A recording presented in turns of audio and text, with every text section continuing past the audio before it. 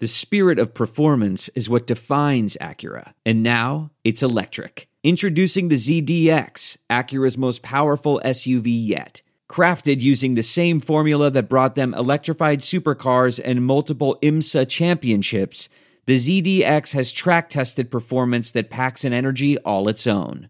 Unlock the energy and order yours at Acura.com.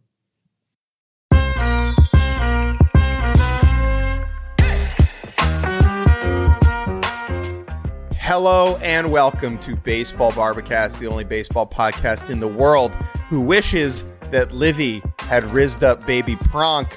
I'm Jake Mintz, that's Jordan Schusterman. Is Travis Hafter the new drip king? That implies that she would have had to go to whatever remote town in North Dakota that Pronk is originally from. All kinds of layers to that reference. It is Friday. That is Jake Mintz. I am Jordan Schusterman, and we are back for another episode of Baseball Barbacast. A lot to get to on this show. Of course, we have an interview with national champion Hayden Travinski. He is the catcher for the LSU Tigers.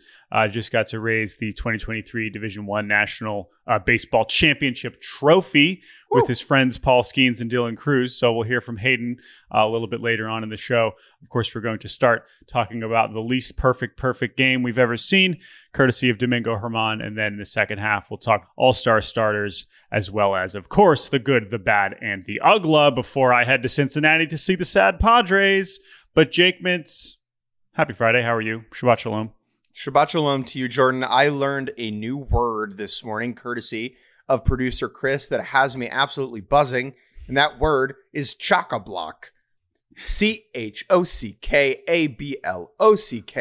Chock-a-block. It means when something is crowded. So you would say, tonight, when Jordan heads to Cincinnati, where there is a Taylor Swift concert, it will be chock-a-block downtown.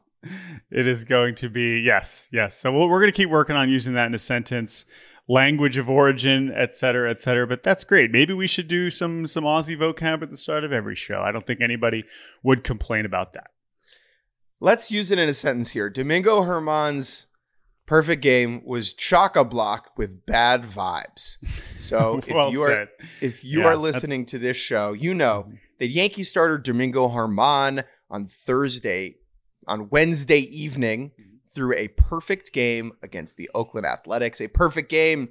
You probably know what it is, but everyone was out. He got everybody out. It's really that simple. Someone was asking me, what's a perfect game? I said, everyone who tried to not get out, got out. And that is what it is.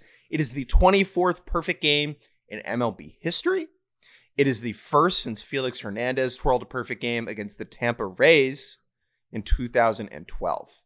Now, Domingo Germán throwing a perfect game against the Oakland Athletics on a Wednesday night might be the most underwhelming, least enjoyable perfect game imaginable. Since Felix threw his perfect game in 2012, every time a pitcher gets close to a perfect game, Jordan Schusterman, a diehard Mariners fan who loves this sport to his core because of Felix Hernandez, takes a look at the pitcher throwing the perfect game and thinks, how would I feel if this pitcher were the one to be the next perfect gamer after Felix? And we've had some where I've texted you and you'd say, this is ideal. This is the perfect successor to Felix's perfect game. I believe Luis Castillo had one working. We've had all kinds of Carlos Rodon, right? There's all kinds of them. And that is definitely going to be part of this conversation. But let's push my own issues to the second half of this conversation, right? Because I was not alone in not enjoying this perfect game for many obvious reasons. So there are three big reasons here. One is significantly more important than the other two, and that is that Domingo Germán has a horrible past involving domestic violence. In September of 2019, Germán and his girlfriend were at a charity gala hosted by CC Sabathia. A lot of the teammates were there. At that event, Germán slapped his girlfriend in front of all these people. And then, but the upcoming suspension, or the consequential suspension, was more about what happened later that night, where Germán was intoxicated and got physically violent toward his girlfriend. She hid in a locked room. The police were never called, so no report was ever filed. But an MLB official was told of this incident And Germán was handed the single largest domestic violence suspension for a player who was not charged with a crime. He missed the latter chunk of 2019 and all of the shortened 2020 season.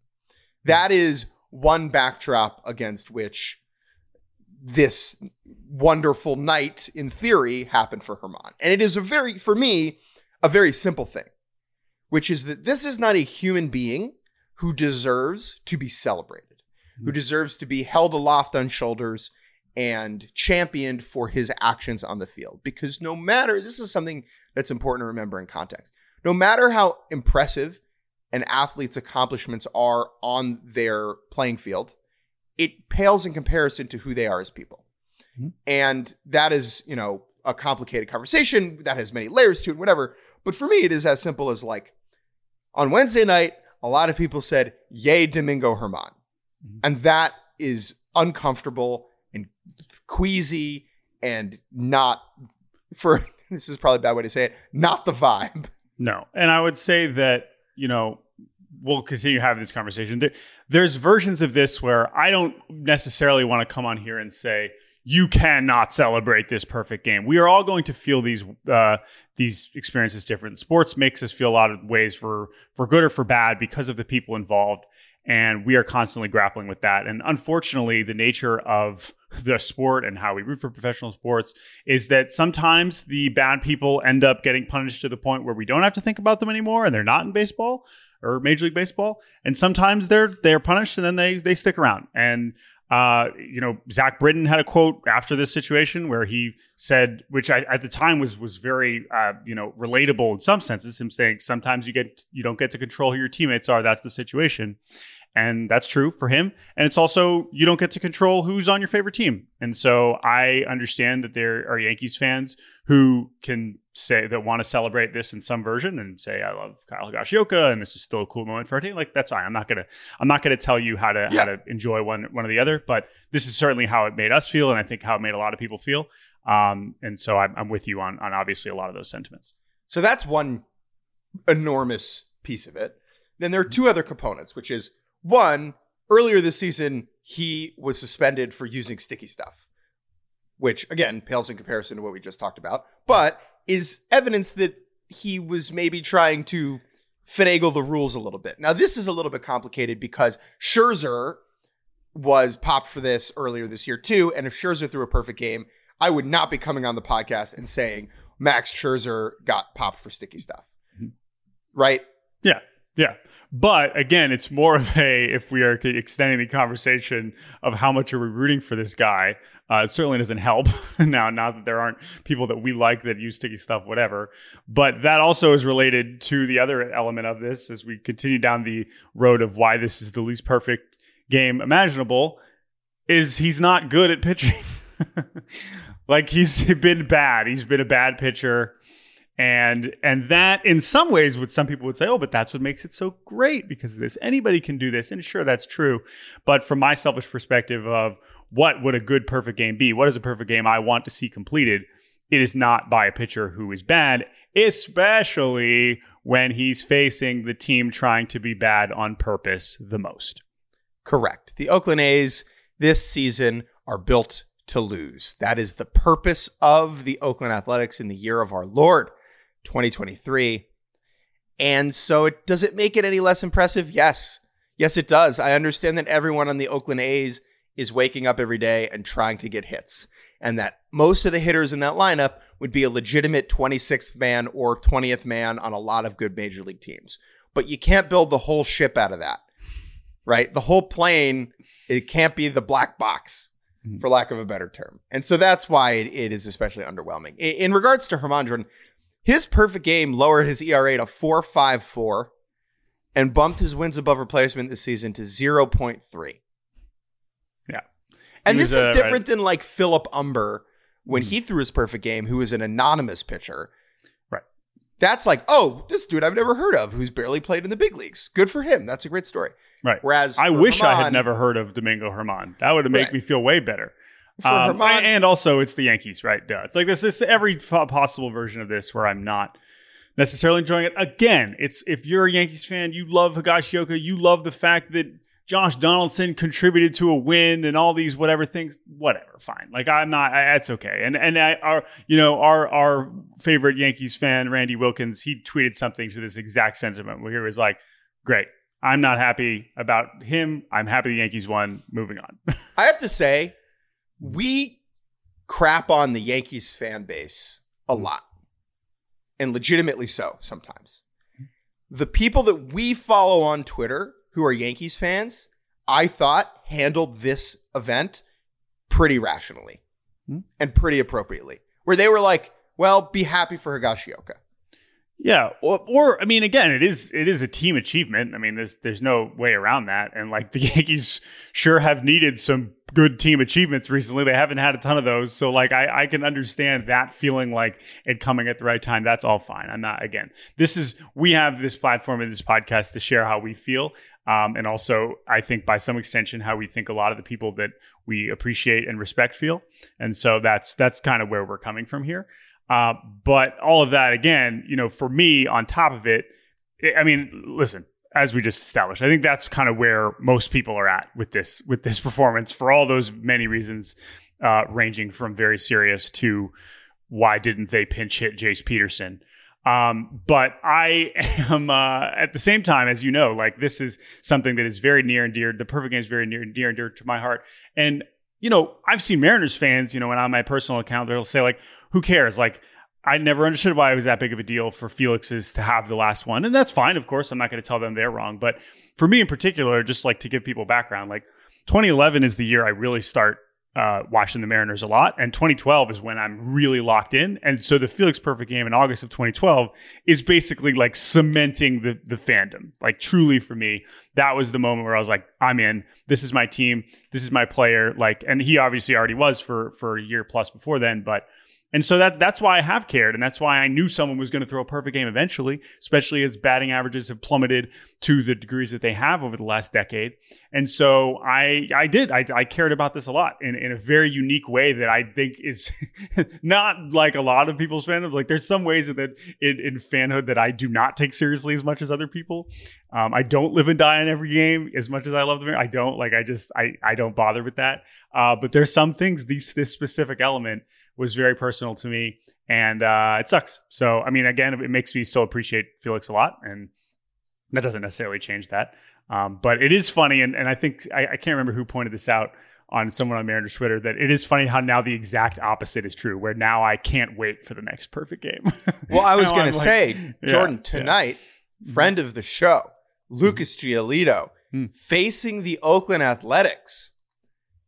Get right back on the wagon. Lucas perfect tonight against the A's. Wait, how could he's facing Oakland? How is he pitched? Didn't he just pitch against the Angels? That would be a quick turnaround. I feel like that would be, maybe that's later this weekend. That seems impossible.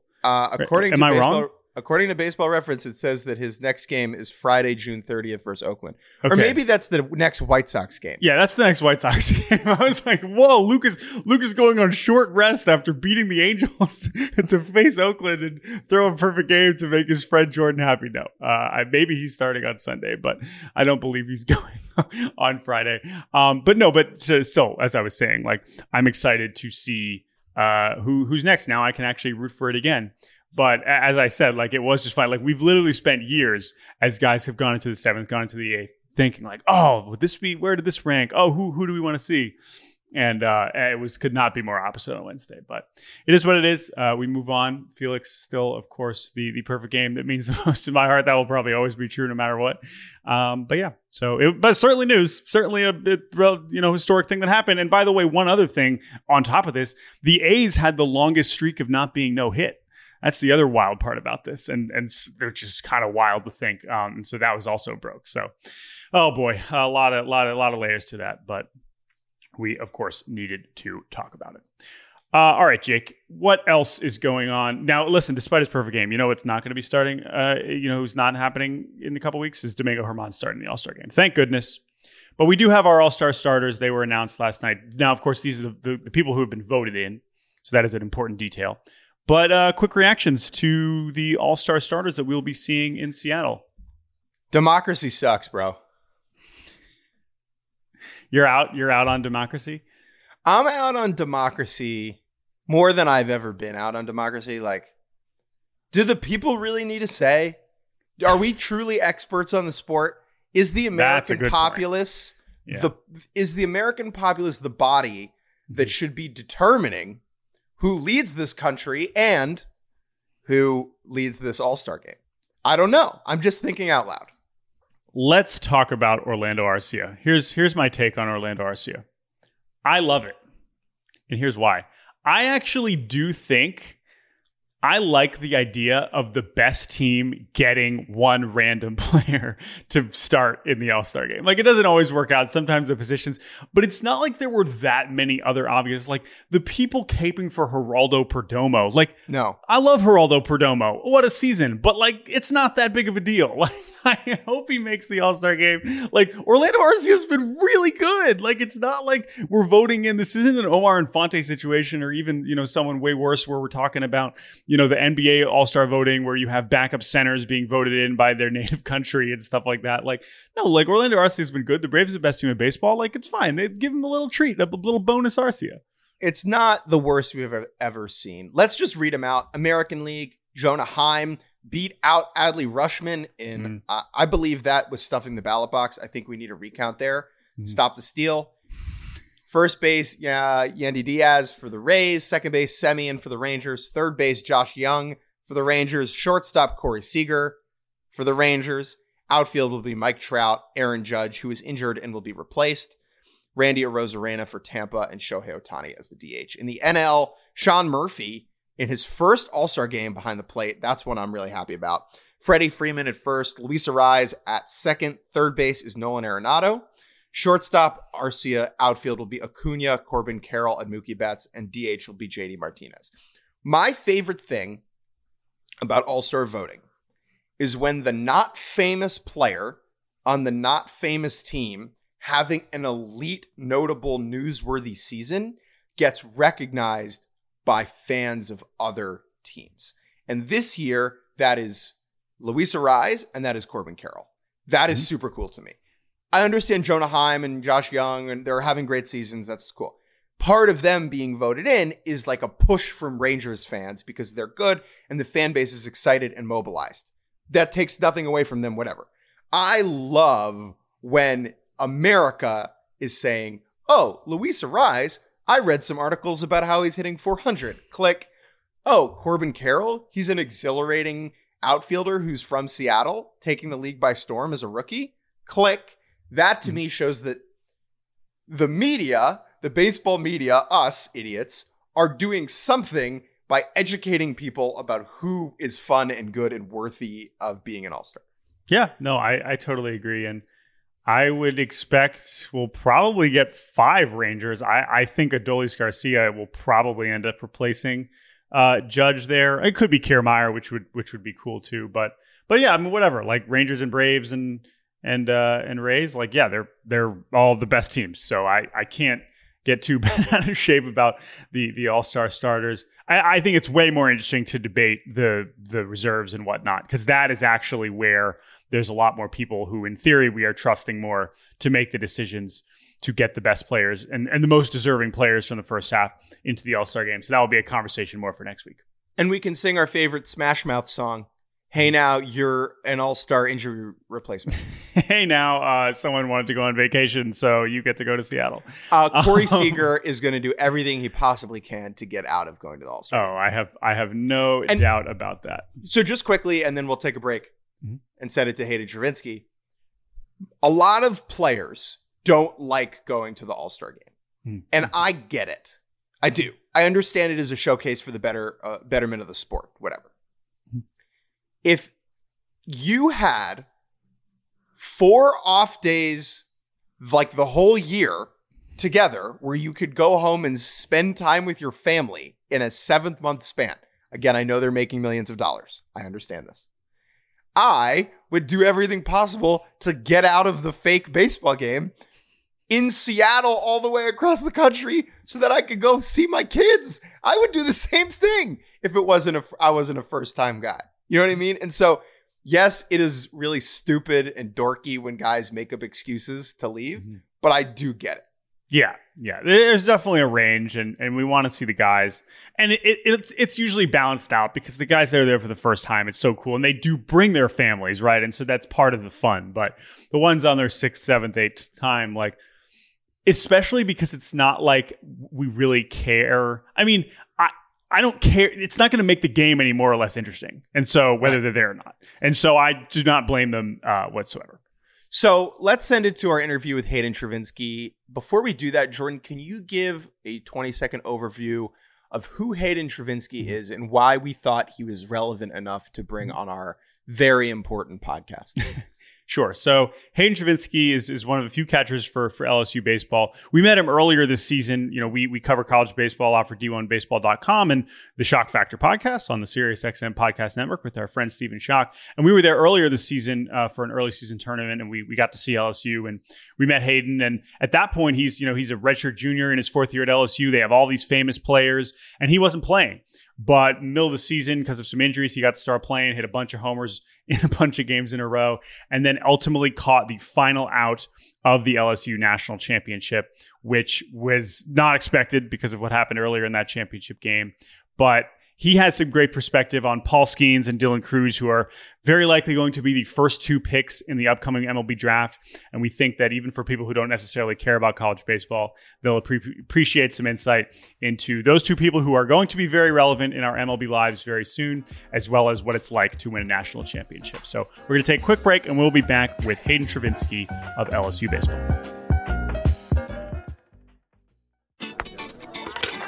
This is former PGA Tour winner Smiley Kaufman, host of The Smiley Show, a SiriusXM podcast. You want to know what I love about golf? I get to talk to some really cool people.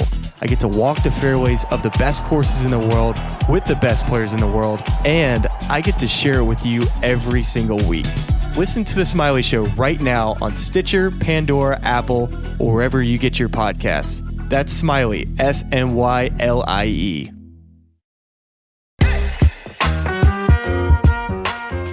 And welcome back to Baseball Barbacast. We are very excited to be joined by a national champion, the man who caught the final out for the LSU Tigers in Omaha just a few days ago, Mr. Hayden Travinski. Welcome to Baseball Barbacast, my friend.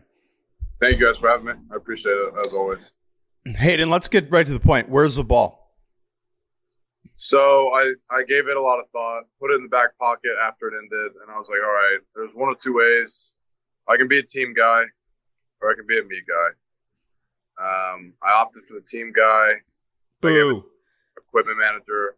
But I gave it very heavy thought of just putting it in my bag and acting like I didn't know where it went. But as your coach, you had a lot of time. You had a lot of time to think about what you were going to do with it, considering you guys were up by 2 touchdowns in the championship game. Yeah, I had 5 innings to think about it, really.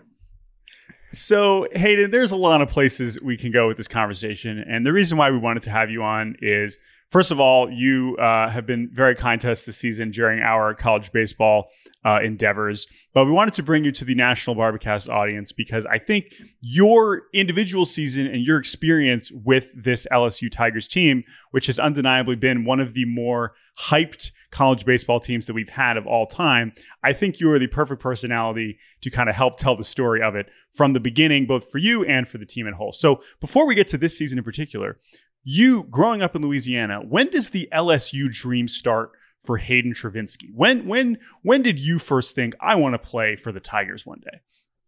So I really didn't have a whole lot of love for college sports as a whole. I didn't grow up like a big LSU football fan. I really wasn't even a big LSU baseball fan, to be fair. Because growing up, this was around the time where UF was really good with Pete Alonso and all those dudes, and that's what I remember watching. But as soon as I started getting recruited and stuff, it just made a lot of sense just to kind of stay home. And there's so much legacy and stuff at LSU that I just want to be a part of it. And now part of that, I would imagine, is because you're from northern Louisiana. You're 4 hours, 3.5 hours drive from Baton Rouge? Right, yeah. And I do think, honestly, that plays a big part. Right. But for the kids on the team with you who are from either, just north of I-10, which is kind of the dividing line in a way, or south of I-10, guys like Joe Bear and Dugas and players like freaking Beloso, right? Like these guys are dreaming of wearing this uniform as soon as they're 5 years old, right? Yeah, exactly. And I can be in their shoes and for us to take the path that we did, especially over the last 3 years, or 4 years for me in particular, but it's really special that this is how it kind of ends up. So for those who maybe don't follow college baseball that closely, you might vaguely know, LSU's usually pretty good. That's not like a flaming hot take. But I think your experience, as you just mentioned, this is your 4th year on campus. A lot has changed over those 4 years for the LSU Tigers. So I'm curious, what is the biggest difference? And if you could pinpoint it, I'm sure Jay Johnson has a lot to do with it. But from when you got there in 2020, I believe was your first year, and that was very different for a lot of people, to where we are now in 2023. Well, I think the biggest thing was probably the pandy-wandy. The pandemic was probably the biggest change. That made a big impact on a lot of things, not just LSU baseball. Yes, the pandy-wandy indeed. But I think the biggest thing, I think the biggest part of the reason why we had success this year is I think we got lucky in terms of the people that we had, not just as players, but just human beings. And when you kind of get the perfect storm, all the work and everything kind of manifests itself into success. But the biggest thing over the past 4 years, I think personally, is just on a personal level, at least, I've tried to become so much more like grateful for everything, regardless good or bad, because for a long time there, it was a lot more bad than it was good, and I had a tough time dealing with it. I've had 4 surgeries. I had 3 surgeries in 14 months, so I think a lot of it was just kind of learning myself to help me form like a better perspective of the outside. And then obviously, Coach came in and made a huge transition. Last year or the year before, we kind of had a little bit of a scuffle.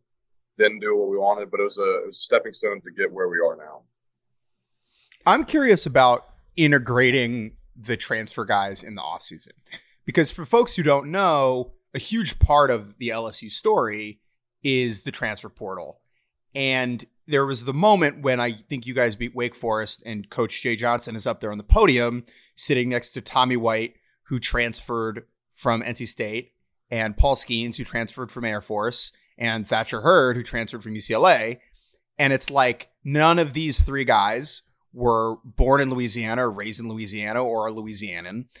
When they show up, and I guess you could kind of throw Christian Little into that mix as well. Like when they show up before the season, how do you go about integrating these dudes into the team? Because it's like, yeah, they're going to make us better, but they might take at bats for me. They haven't been here. How do you strike a balance between helping the ball club and, feeling a little bit of jealousy or selfishness about it, which is a total natural human emotion?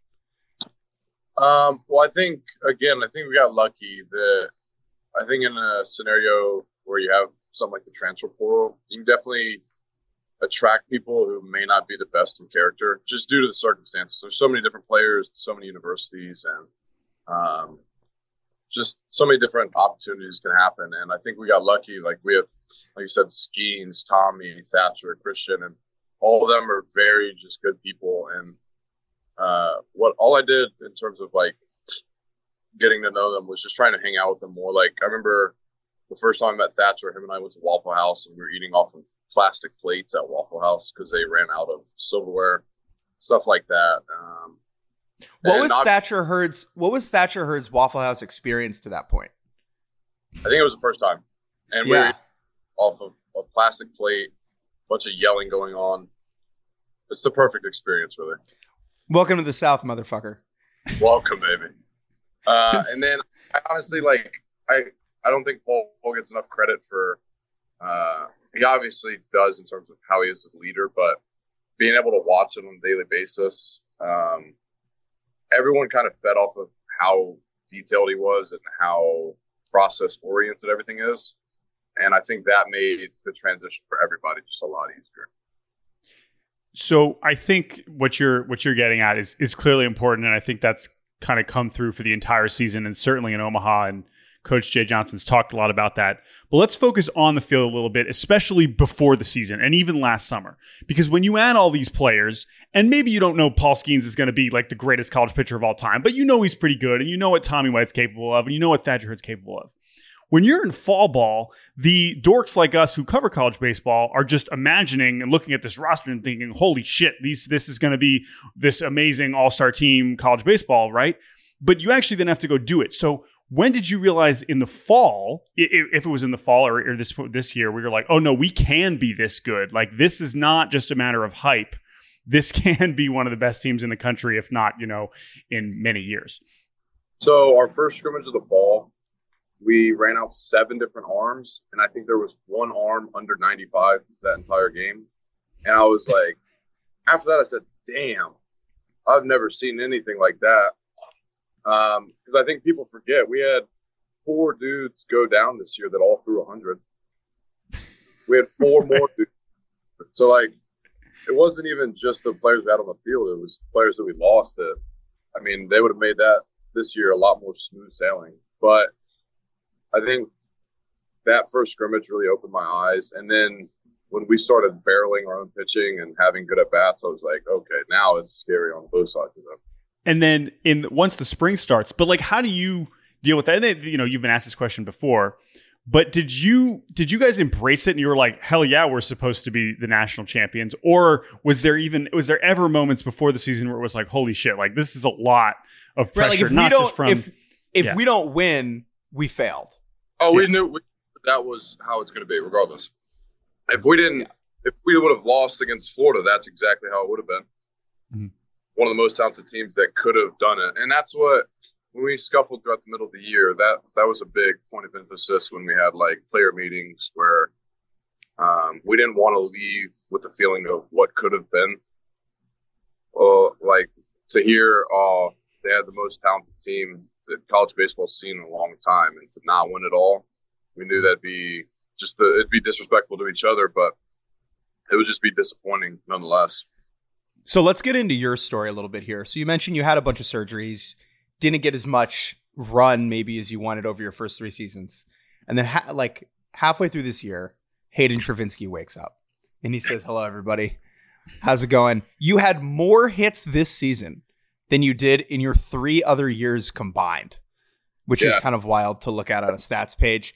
You had, what was it, Jordan? 8 home runs in like a 10-game stretch or something? I think it was 10 homers in a 12-game stretch. And yeah, again, for those not familiar, like unsurprisingly, there's a lot of catching talent on the LSU roster. And so guys like Alex Milazzo, and we could talk about him, and Brady Neal, an incredible freshman who would come in. And it seemed like that Ole Miss series, I don't know if it was an injury that put you in the lineup to begin with, but immediately it was like, all right, well, here's my chance. And now I'm just going to start hitting homers. Like, did you sense that you were, of course you always wanted to play. Everyone wants to get playing time. But did you feel like you were ready to go on a hot streak like that? Or were you just excited to be playing again? Both. I think the gratitude of just being around the guys and appreciating every moment for what it is instead of kind of looking towards what I want or what I wish was going on. I think that really had a lot to do with the success that I had. But I think a lot of it too goes down to like delusional confidence. So I would joke around all the time about like, I was like, wow, I'm really a big leaguer stuck in college. Like I would continually say it over and over and over. When you're not playing. Playing. Like when I had 8 at-bats on the year and I'm saying this shit to my teammates and just to get laughs out of them. But then I slowly started to like really believe it. And then when the at-bats started flowing, it all kind of it just happened. It is really one of the more remarkable game logs you will see for any college player, let alone someone in your situation. It was almost, Jordan. Yeah. It was like an 8 Mile where he's just like he gets on a heater and you don't even know what's coming out your mouth. Like, oh, it's a home run again. Oh, yeah. Which again for you too. Like when we saw you at the very beginning of the season and you weren't playing yet, like. You knew your role and you'd been at LSU, whatever. Okay, so at what point during the hot streak, now you're talking shit and you're backing it up. So was there one homer or one game that you remember where everyone is like, damn, this kid wasn't kidding. He's pretty good.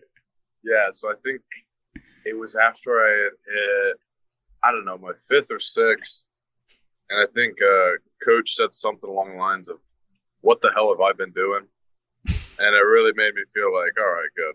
So I want to ask you about Skeens and his first start in Omaha that you caught, where there were moments during that start where when he would ask for a new ball, he would frickin' peg that thing back at you, like 95 miles an hour at your feet. What was that about? Yeah, so that was the first start in Omaha against Tennessee. And I'd caught him 2 times before that to this point. So that's really not a whole lot of experience with somebody, just 3 starts. But him and I have a good relationship when it comes to banter and just goofing off and fucking around anyways. And he kept giving me this weird look when he kept doing this. I didn't like it. And then he started raising it. And he crow hopped one of them and spiked it at my feet. And the umpire was behind me laughing his ass off. And I keep going like, dude, he won't stop. And then he sails one over me, makes me jump for another one, all just to get him a new ball. And while he's laughing at me in the process, it was pretty demoralizing to be a part of. So you told us when we saw you in Omaha even before then, that your experience catching Skeens, we referenced how you weren't catching at the beginning of the season. And obviously this was his first year at LSU. So it's not like you really knew him at a time. Talk about your development, literally having the experience to catch him, because I understand you were a little bit late to the party than your fellow catchers. Yeah, so I had no idea. My first time catching him was against Tulane in the regional, and I hadn't caught him in the fall, hadn't caught him in the spring, and I didn't even think I was playing. And I heard someone say, "Oh, is he catching?" And I said, "Who?" I said, "I'm catching who?" They said, "Paul." And this is an hour before the game. I'm like, oh, my God, they didn't even tell me. Oh, my God. And so I was already nervous as is, but I realized it's easier to catch him than anybody else just because the level of command and the intent behind it. It's really easy. I'm not going to lie.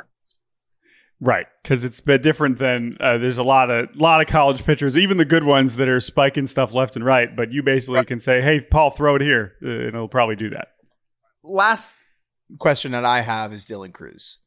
So his feel for the barrel as a hitter is really unlike anything we've seen at the college level. For people who might not know what that means, he is able to adjust his swing path anywhere in the zone to hit the ball hard on the meaty part of the bat. I'm curious when you realize he's special, because you've been with him for 3 years and he's able to do things in the box that other people at this level cannot do. So he didn't really have a blazing freshman fall, but what a washed up bum. Well, opening day comes, or opening weekend, and hell, he faced ball and he barreled 97 up and in out to left field at like 116. And I was like, what the hell is that? And the more you just watched him progress and he got stronger and faster, and the more special it got. I mean, he ended this year with a 75 on base streak, 75 game on base streak. But I think I've seen a lot of stuff like doubting that he's going to be successful at the next level, but I've never seen someone control the bat like he does, or control at bats like he does. He takes professional at bats. I think that's the biggest thing, and people can lose sight of that. But he had 60-some walks this year in college. That's usually unheard of, and I think he's going to continue to get better and better and better, and he can go pole to pole. And that's another thing. You don't really see people driving the ball opposite field in the manner that he does. Well, I'm glad you mentioned that his freshman fall was not necessarily as incredible, because it was a big deal for him to even get to LSU in the first place. But at the same time, and you know this being there, and certainly in the last few years, you have all kinds of famous high schoolers coming into LSU, big time recruits. And you are one of them too. Like, the people who've done all the perfect game showcases and everybody knows. So it's like, it's almost hard to distinguish between until you actually get to the games. But as you said, once he's playing freshman spring, it's like, oh, no. He's not just like all of us are really good. He's Dylan Cruz. And so, yeah. Level speed that he plays with, that's what impresses me the most. Because obviously I think that's what separates great players from just really good players or even okay players, is where like their bad day is still a really good day. Mm-hmm. They're still productive on a really bad day. So it's like you don't really see times where it's like, ooh, Dylan was struggling. And that's for reasons, because he's really, really good. My last question is Jello shot related. I don't think this is something that we got to talk about. I just want to know, now that it's all over, we're not trying to get anybody in trouble. I want to have a sense for, did the team consume any Jello shots at any point of the 68,000 plus that the LSU fan base set a record that may never be topped at the Rocco's bar across the street from the stadium? They do a contest. All right, which fan base can buy the most Jello shots over the course of the College World Series? LSU won by like 55,000 or something. Did the team get to participate at any point, or was it just, donors and parents and all kinds of fun stuff? Once the games commenced, everyone of legal drinking age was invited to the establishment. Yes. Could not have been some consumed. I personally did not. They looked terrible. I did not want to ingest that in my body. But okay. Go for it. The answer is there was a non-zero number of Jello shots consumed by members of the team. That is all I need to know. Okay. Yeah. What's next for you, man? That's my last question. Like, what are you doing this summer? What are you doing next year? If you don't know, that's fine, but figured I'd ask what's on the docket for Mr. Hayden Travinski. I don't know, to be fair. I think I'm just going to kind of play it by how it comes. I don't really want to give it too much thought, because then it's so far away in terms of next month, next 2 months. I'm just going to keep getting my body healthy and keep training, and that's about it. Pretty chill summer for Hayden Travinski, it sounds like. Yeah, I'm not going to play anywhere or do anything like that. I don't know. I'm just and I'm thankful for you guys being able to run into you guys after, I've been following the two of you for almost like 8 years now. So I think it's cool to see everything kind of come full circle. I'm grateful for this. I'm grateful for you guys. So I think it's just a special time, and I'm just trying to soak it all in. Hayden Travinski, thank you so much for joining us on Baseball Barbercast. Congratulations on winning a national championship. It was very cool to watch. Very happy for you, and good luck with whatever is next, my friend. Thank you, guys. And like I said, I'm thankful for you guys, and I appreciate this.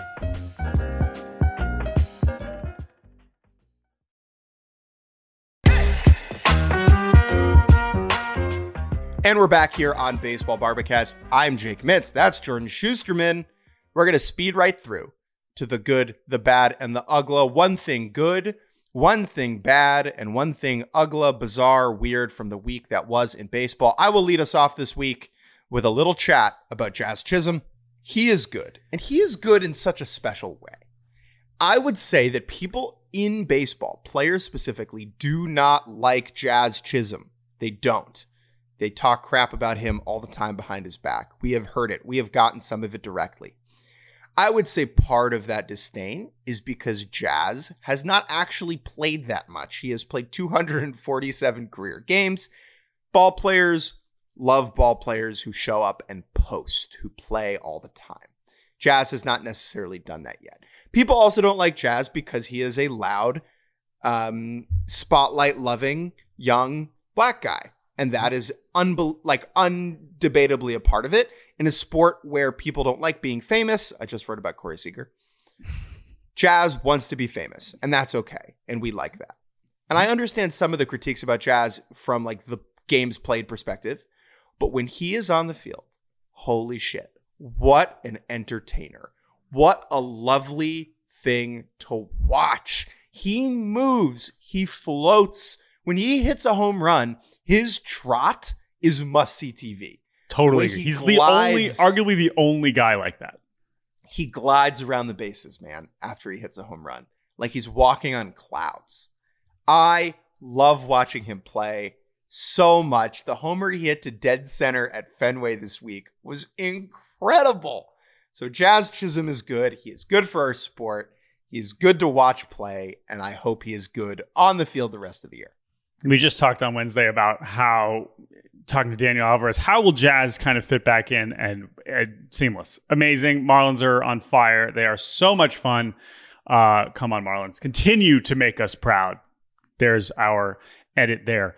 My good is a pretty simple one, but it's a combination of guys. It's Taijuan Walker and Ranger Suarez, who have been two of the best pitchers in baseball over the last month, and a huge part of the reason why the Phillies are in great shape compared to now. I mean, as we just said, the Marlins and Braves are so good, so they haven't made up too much ground, but still they're very much in the mix, and that is because of the starting pitching that they've gotten from Walker and Suarez in the month of June, each of which I believe has not allowed more than one run in any of their June starts.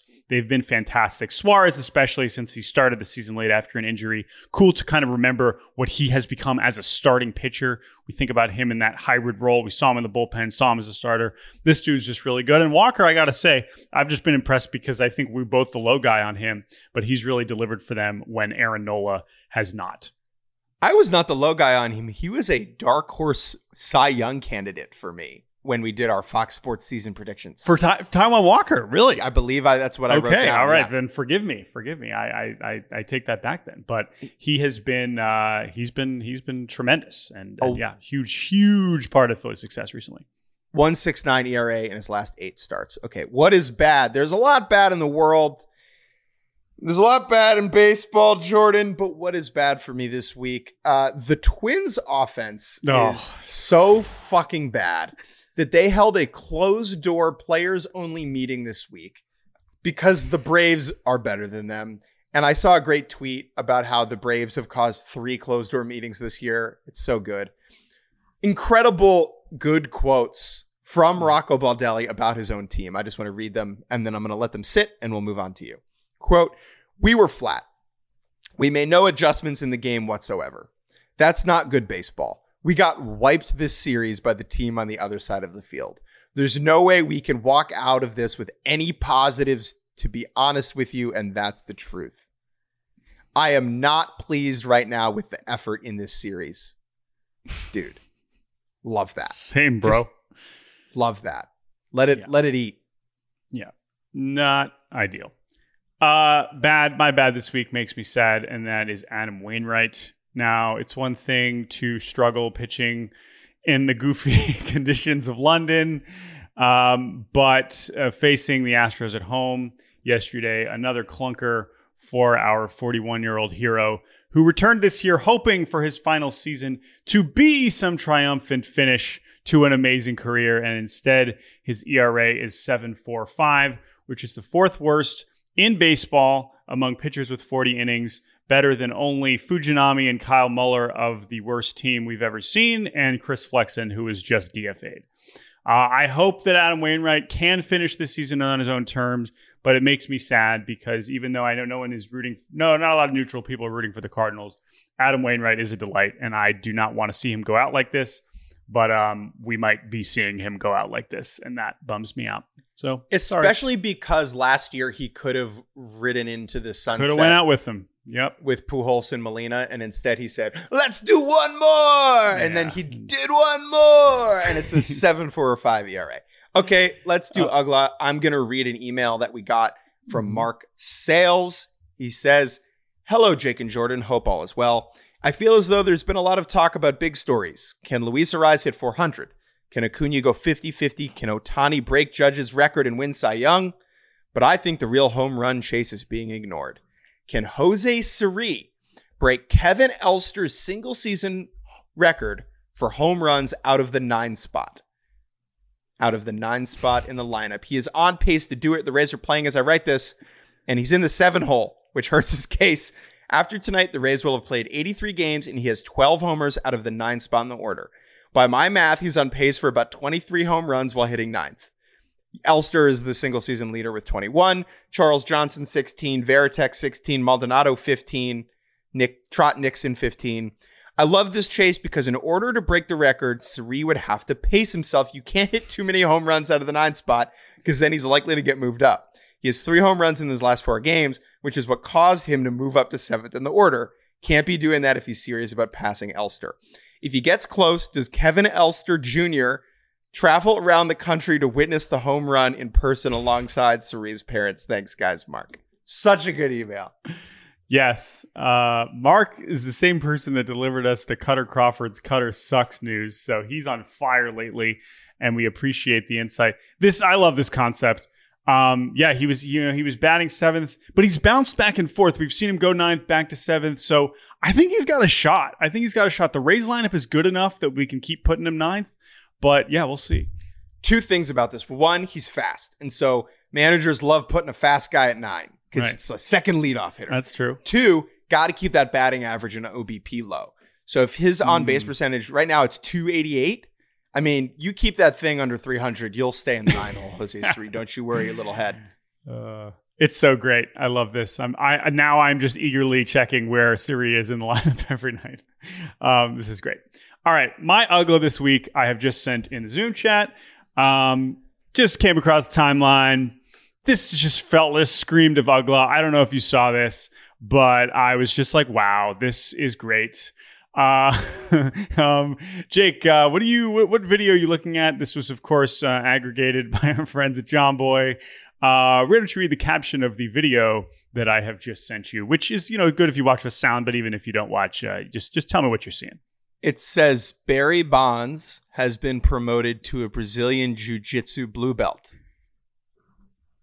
And so it's just a video of Barry Bonds in a San Francisco jiu-jitsu studio receiving his blue belt, which I did some jiu-jitsu research, and that's just the second level. This is like the next, you start with the white belt, and I think it's different Taekwondo and karate, but I did say, it seems like blue belt is just like you have kind of achieved the basics, and now you are moving on to somewhat advanced. Which is amazing. And first of all, this is my favorite thing about this video is even though he has slimmed down in recent years for both obvious reasons and because he is biking a lot, he still looks absolutely fucking gigantic next to everybody else in the room. and I don't know if he's bulked up for his jiu-jitsu activities, but I just love everything about this video. According to Wikipedia, at the blue belt level, students gain a wide breadth of technical knowledge and undertake hundreds of hours of mat time to learn how to implement these moves efficiently. Barry Bonds, could you imagine you're like living in the Bay Area and your partner says, hey, you've been around the house recently. You always wanted to do martial arts. Why don't you join a jiu-jitsu class? Oh, yeah, sure. There's a dojo down the block or whatever. You'll never believe who's in my jiu-jitsu class. Oh, Kevin from work? No. Janine from high school? No. Oh, the home run king. Yeah. Barry Bonds. Hey, sparring partners? I don't know anything about jiu-jitsu. There's probably enough people listening that know about roughly martial arts that have done it as a youth that could tell us more about this. I need to know so much more about this. Tony, Marcia, why don't you two pair up? Derek, Bruce, you go together. Jordan, you'll be with Barry Bonds. Hey, Barry, take it easy on me, all right? Hey, give him like a little hey, fake Barry, punch. You're gonna knock me around like you knocked all those baseballs into the Covey Cove, am I right? Hey, all right. Anyway, so this feels like as ugly as it gets. Thank you to John Boy for aggregating this for me. I really appreciate it. Okay. Anyway, more like aggregate. This weekend there are baseball games. Jordan Schusterman. I don't really want to go deep on them because I want to get out of here and take a shower. Yeah. For me, Marlins Braves. How real are the Marlins? Simple. Yeah. Go to Atlanta and prove yourself. Right. Yep. Rangers Astros. Love it. Texas hosting Houston. That's a weird Friday to Monday opportunity. 4 games set. Down in Arlington, so that's definitely a good one. As I mentioned earlier, I'm headed down to Cincinnati in about an hour or less to see the Reds and Padres. Padres coming in on an L5 after getting swept by Pittsburgh. Curious to see what those clubhouse vibes are like. Reds coming off the series win in Baltimore. They're obviously still in a good mood, so that should certainly be a good one.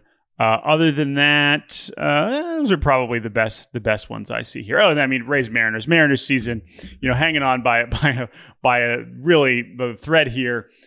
Rays sneaky, not great on the road recently, so maybe that's some buzz for the Mariners, but they need all the help they can get. Surely it will be great to see Shane McClanahan this Friday evening. That should help things. I'm going to leave now. I'm Jake. Right. That's Jordan. Thanks for listening to the show. Remember to rate and review us. Yes. Rate and review. All kinds of fun all-star stuff coming next week. Thank you to Chris Tyler for producing, as always. Thank you to Hayden Travinski for joining this episode of Baseball Barbercast. Everybody have a wonderful weekend, and we will talk to you on Monday.